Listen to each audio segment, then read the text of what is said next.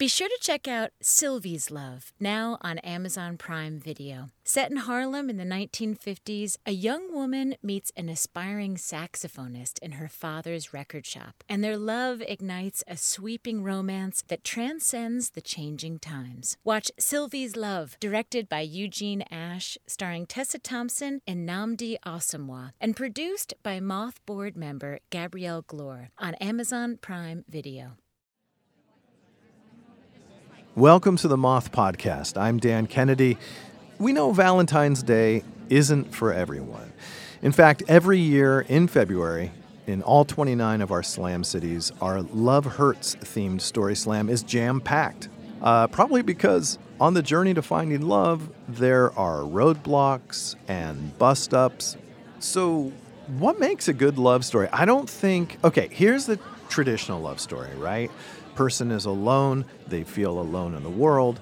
Person meets other person, they carry on together, both feeling less alone in the world. But I don't think it always requires a person. I remember when I first moved to New York City, and I couldn't have felt more alone, far from home, trying to figure out what am I chasing here in this city? What am I trying to do out in the world? Tried the Moth for the first time and instantly had this powerful feeling of just these voices, these people, and this community that I knew from that night forward would be my friends and family in this city. And in the blink of an eye, 2 decades went by with them. And I think that's a love story. And we have 2 of those for you today in this episode of the podcast. Our first storyteller is Leah Haydock. Leah told this story at a Boston Grand Slam where the theme of the night was uncharted territory. Here's Leah live at the Moth.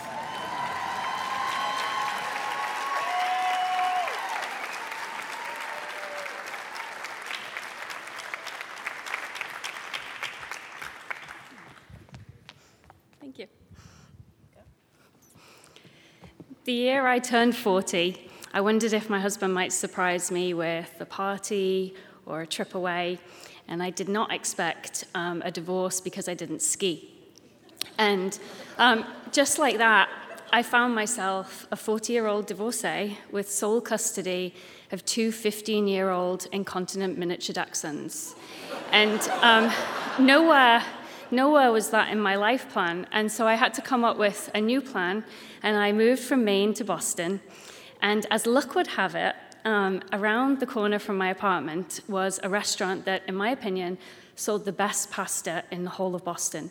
And I would go in there, and they had this strozzapreti dish, and it was hand-rolled twists of pasta with tender braised rabbit and rosemary and pisciline olives, and I would have eaten there every single night, except for it was like nearly $30 for a bowl, and carbs.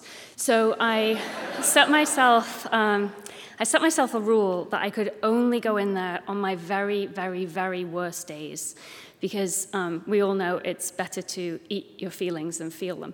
And so at first, I was eating quite a lot of pasta. The day the final decree came in the mail, I was like, that deserves some strozzapreti. And a couple of weeks later, when I found the online wedding pictures of his remarriage to a much younger, heavily pregnant new wife, I was like, yeah, that definitely deserves pasta. And I would go into the restaurant, I would have maybe put a sweater on top of my pajama top, and I would just go in there, order my pasta, order my wine, not really want to talk to anyone. And normally I'm quite sociable, but not on the very worst days. And but there was this one guy who worked at the restaurant called Ethan, and he would kind of try and talk to me, but then I would open up my book and he would leave me alone. But at the end of dinner, he would always bring over with the check like a little scoop of gelato, which would have been really nice, except I don't have a sweet tooth, so I just angrily mash it around in the bowl. And then eventually I was having less bad days, and I didn't want to be alone forever, so I knew that meant it was time to start dating. And that was completely new for me, because the last time I had gone on a date was never. And and everything is like just so new in terms of technology. So I downloaded the apps and I figured out the correct direction for the swiping, and I was so clueless. This one guy messaged me and said, "Are you an LTR kind of girl?" And I was like, LTR, which I now know means long-term relationship. But I somehow found live to rage on Urban Dictionary. And I wrote back and I said, well, I like a glass of wine or two with dinner, but I probably wouldn't say I'm a rager. And I took advantage of all the technology because there's so many filters, and I was filtering for everything. And I thought I knew exactly what I wanted, and I chose all these criteria that basically described my ex-husband. I think I thought, well, I'll find another him, but maybe this one will love me. And so I started going on the dates, and I went on so many first dates that never led to a second date, but they were never quite bad enough to go and eat the pasta. And that continued to give me hope. Plus, I'm a wedding photographer, and in the last year, I've photographed numerous weddings from Hinge and JDate and Facebook and all sorts of different apps. So I just kept persevering. One night, my date pounded 5 beers, ordered 3 shrimp dishes, despite my shellfish aversion, let me pay the check, and then got really weirdly creepy about giving me a ride home. And I blurted out some excuse and literally ran out of the restaurant and walked home kind of disheartened and really hungry, and decided that was a pretty bad date, so I think that just deserves some pasta, silver lining. And so I walked into the restaurant, and I deliberately didn't sit in Ethan's section. I was like, I'm not dealing with that ice cream thing. And I've got my pasta, and I'm eating it, and he comes over anyway and tops up my wine, which I really didn't need any more of. And he also gives me this giant plate of broccolini. And I'm like, because I've had a few glasses of wine, I'm like, do you think I don't eat enough vegetables? And and he like looks at me, and I say, do you feel sorry for me because I'm always alone? And he looks at me, like really looks at me, and says, how could I feel sorry for you when you've got all that going on? And I turned beet red, wanted to put my head in my bowl of pasta, but like the grown adult I am, I sent a group text to my happily married girlfriends, because they're a great source of dating advice, and they told me to leave my number.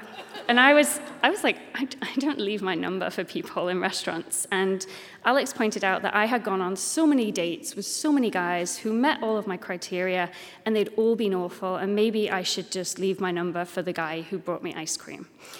And I did leave my number with a note that said, should you choose not to call, we must pretend this never happened, because I need... because I need to be able to come in here and eat strozzopreti on my really bad days. And he texted at the end of his shift, and he said, I would never come between a woman and her pasta. That would be a cruel and egregious act, and I am not that man. And a year later, we're in an LTR.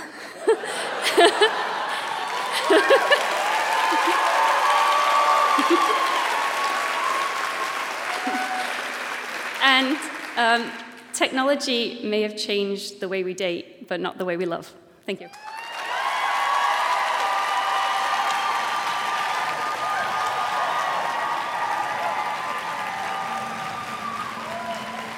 That was Leah Haydock. Sadly, Leah and Ethan are no longer in an LTR, but Leah remains grateful for his kindness and all of the pasta. She's now optimistically back on the dating apps with a much better understanding of 3-letter acronyms. Leah is a photographer and writer living in Boston. Originally from the UK, Leah dreads developing one of those strange transatlantic accents like Madonna, so she asks that you please don't tell her if she has. She's currently working on a memoir. If you'd like to check out a photo of Leah's infamous pasta dish, just head to our website, themoth.org.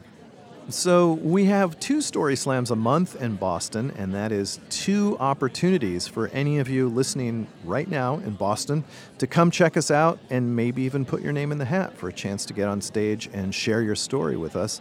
For more information on how to do that, just check out our website, themoth.org.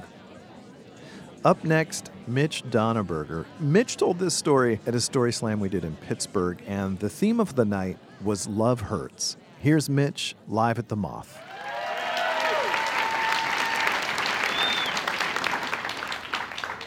Many moons ago, actually probably around 2 years ago, I was very deeply in love with a woman, and it was a very, very long-distance relationship, about 1,000 miles. I lived here in Pittsburgh, and she lived in Minneapolis. And we spent a lot of time talking to each other through the phone, through the internet, what have you. And originally, I had no intention of falling in love with this person. I said to myself, I would never do a long-distance relationship, but love has a way of sneaking up on you, and I fell into it. So there I am. We continued along with this relationship for quite a bit of time, and around 2 years in, I was getting ready to celebrate this anniversary, and was getting ready to propose to her, and she broke up with me out of nowhere. And it's a series of complicated issues that led to this, but I was absolutely devastated. I thought to myself, I will never love again. I was absolutely destroyed. You know, when you're getting ready to plan to move to another city, entirely uprooting where you are, who you are, to be with this person, and them saying, no, it kind of sucks.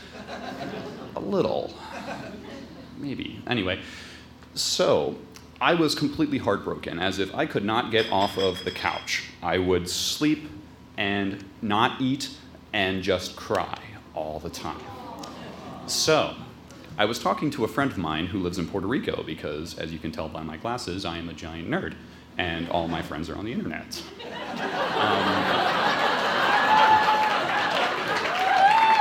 Apparently there's nothing wrong with that. This is good news. So I had been talking to him, and something snapped in me where I thought to myself, I can't live without this person. I got to do something crazy. Even if it backfires, I have to do this, or I will regret it for the rest of my life. So I'm talking to this person and saying, I think I'm going to fly out there without telling her, to surprise her at her doorstep, to say that I'm still in love with this person. I'm still in love with you.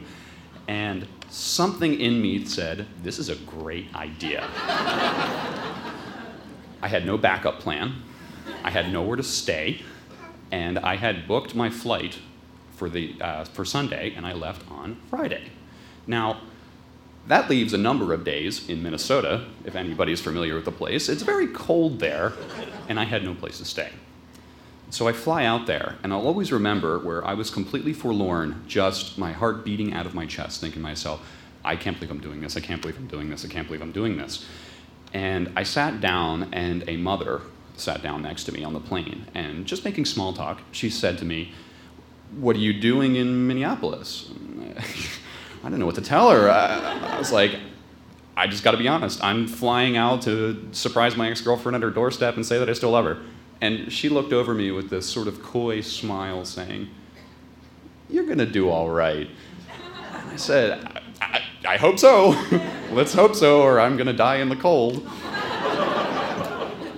So I had flown out there, and everything was rehearsed in my mind, thinking, wow, this is gonna be great. I got this is great. I showed up at her door, and her parents invited me in. She was at work. They were really cool to me. They brought me in, and I watched football with her dad for a little while, and I'm sitting in her living room thinking, all right, this is gonna work, and she comes home. I had no idea what to do. I ran downstairs, out the backyard, and hid in a bush for 45 minutes with a full backpack on. Meanwhile, her neighbor's looking at me like, well, this is the next 9/11, here we go. And eventually I managed to, she did not see me. I ran around the block 2 or 3 times trying to get my worries out. And finally I came and surprised her, and she was absolutely, she was sobbing. She's like, I can't believe that you're actually here. This is ridiculous.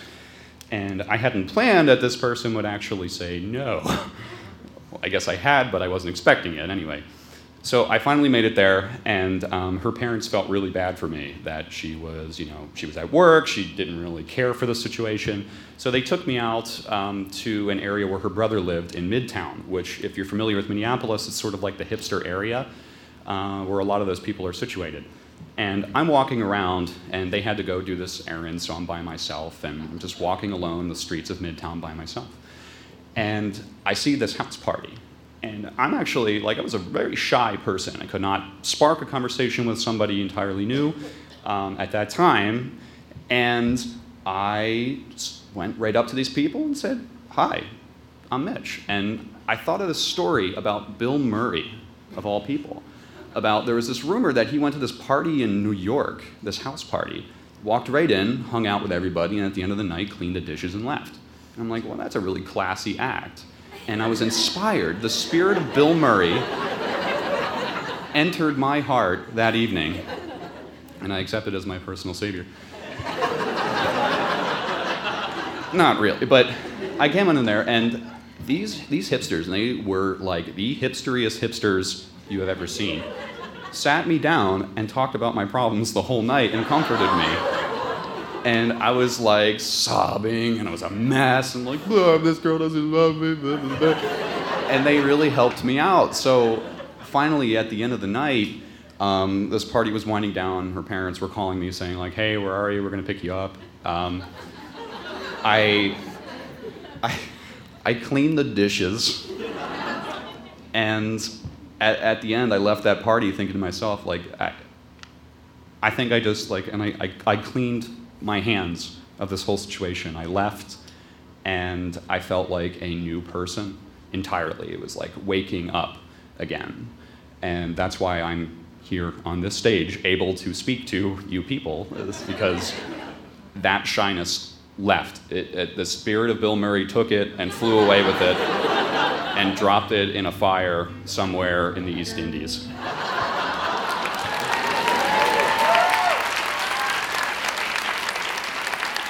That was Mitch Donaberger. Mitch is a creative director, designer, and illustrator currently living in Philadelphia. His favorite food, book, and movie is fried green tomatoes. He's happily married now, and he wants you to know that it gets better. You can check out some of Mitch's photos from that fateful weekend on our website, themoth.org. So that was actually Mitch's first Moth story, and you can hear how the Pittsburgh crowd really loved him, really supported him through that whole story. This is what I have to say to you. If you're looking to make your Moth debut on a Pittsburgh stage, on a Boston stage, on any one of our stages, check out our site, themoth.org, for tickets and more information. But more importantly, know that Moth crowds are famously warm and supportive and there to see you shine. That's all for this week on the podcast. Until next time, from all of us here at The Moth, have a story-worthy week. Dan Kennedy is the author of Loser Goes First, Rock On, and American Spirit. He's also a regular host and storyteller with The Moth. Podcast production by Julia Purcell. The Moth Podcast is presented by PRX, the Public Radio Exchange, helping make public radio more public at prx.org. Moth Story Slams are back. Held on Mondays beginning in February, join us for our weekly open mic story slam competition. February's theme is Love Hurts. Throw your name in the hat for a chance to tell your story or just come to listen to stories of a total eclipse of the heart, kicked to the curb by the people or places or things you love or used to love. Visit themoth.org/events to buy tickets now. That's themoth.org/events.